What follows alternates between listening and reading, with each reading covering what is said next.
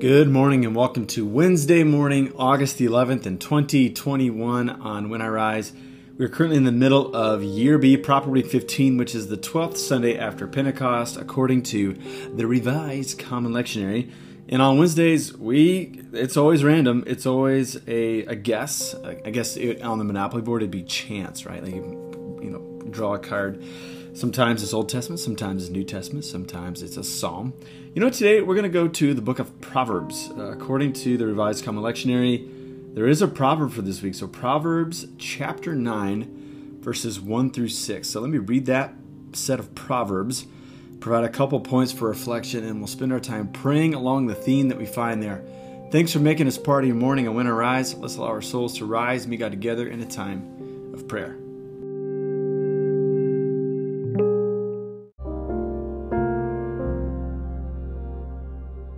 Proverbs chapter 9, verses 1 through 6. Wisdom has built her house. She has set up its 7 pillars. She has prepared her meat and mixed her wine. She has also set her table. She has sent out her servants, and she calls from the highest point of the city. Let all who are simple come to my house. To those who have no sense, she says, come, eat my food and drink my wine that I've mixed. Leave your simple ways, and you will live. Walk in the way of insight. This is the word of God for us.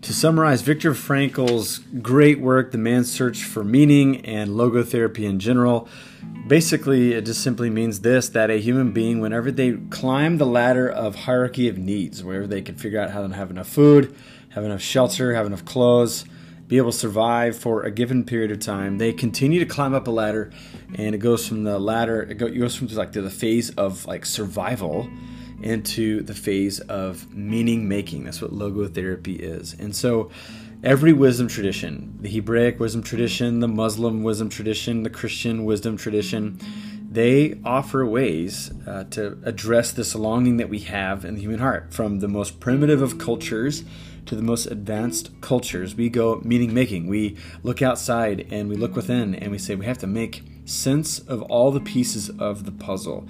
And so what the Old Testament tradition does is it gives the tradition of the two ways, a way that leads to life and a way that leads to destruction or death.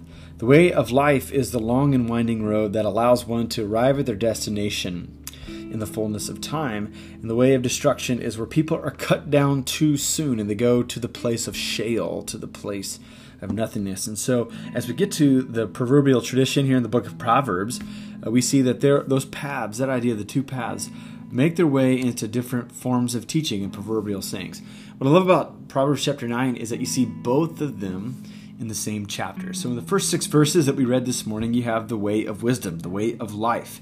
And the way of wisdom is personified as a wise person, a woman. Wisdom is always mentioned in the feminine, probably for good reason, right? And whenever wisdom sets up her house, it is strong, it's sturdy, it's got 7 pillars, which is the number symbolic for completeness. And she has all the provisions ready. Anything you could ever want is at her table.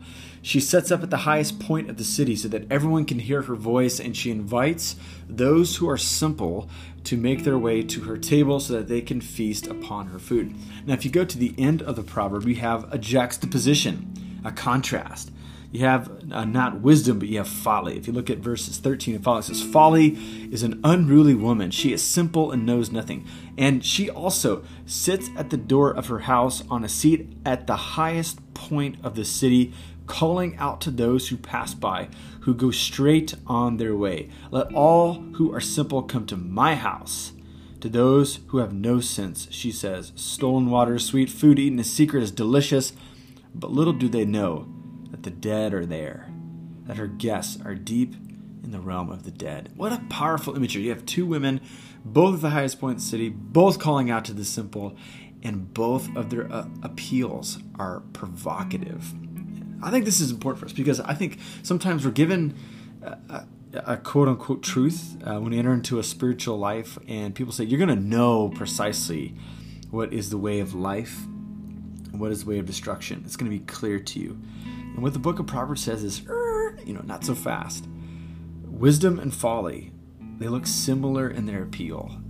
They look similar in their siren's call out to you.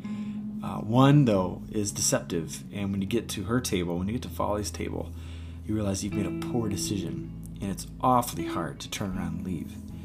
But those who find wisdom and listen to that clarion call to find the wise and true way that leads to life, there you will be satisfied. You won't look to your right or to your left and suffer from a trap of comparison, wondering what you're missing out on because you can't be in all places at the same time.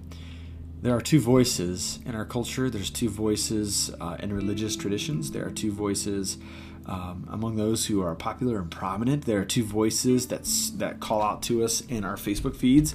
There are two voices that reach out to us along the books of the bestseller lists on the shelves at the bookstore. There are two voices from the videos that we find on YouTube. They're everywhere. And so the call of the Christian, the religious life, the faithful life, is to understand the call of wisdom and to find our feast there. Some of us, it doesn't matter what age is, we hear these two voices competing for our attention. And so we need wisdom today. Wisdom is a way to that knowledge so that we can live life skillfully. I love the way that my friend Ray, I've mentioned this before, but Ray got to learn classical piano, and he got to learn in Vienna from a maestro. Okay, like we're talking top shelf type of teaching here. And in the middle of one of his lessons, he was just playing along, and his maestro, his teacher, said, "You need to play stronger and not louder." That is the way of wisdom, discerning what it means to play stronger and not louder. That is the way wisdom. Or if you ever played racquetball with somebody and they're good and they never move, right? Like they make you move all over the court trying to chase down their shots, but they never have to move because they've spent so much time that they know how to minimize their movement and to maximize every shot. It's because they've gathered over time this bevy of knowledge, which led them to be a more wise player. So you and I need wisdom. No matter what age we find ourselves this morning, we need it because these voices never stop. And so today I'm going to pray that you and I would hear with great clarity the voice of wisdom so that we can be faithful along that path. So spend some time praying along that theme this morning.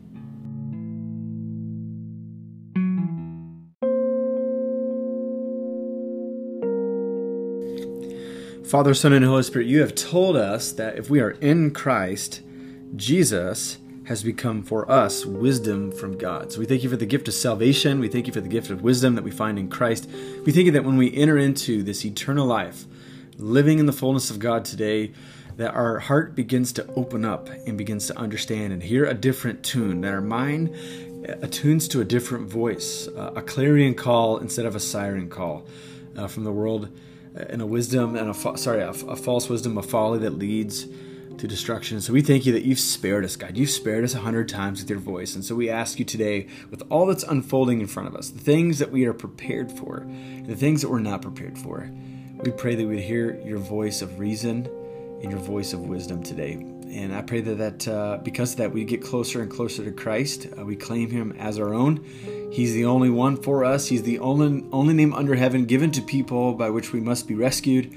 And so we thank you for rescue in Christ. We thank you for wisdom from Christ. And so we pray that you would walk with us. And as a shepherd, you would lead us today through the ebb and flow of life that we find today. So God, we cling to you this morning and we love you. We ask all these things in Jesus' name. Amen.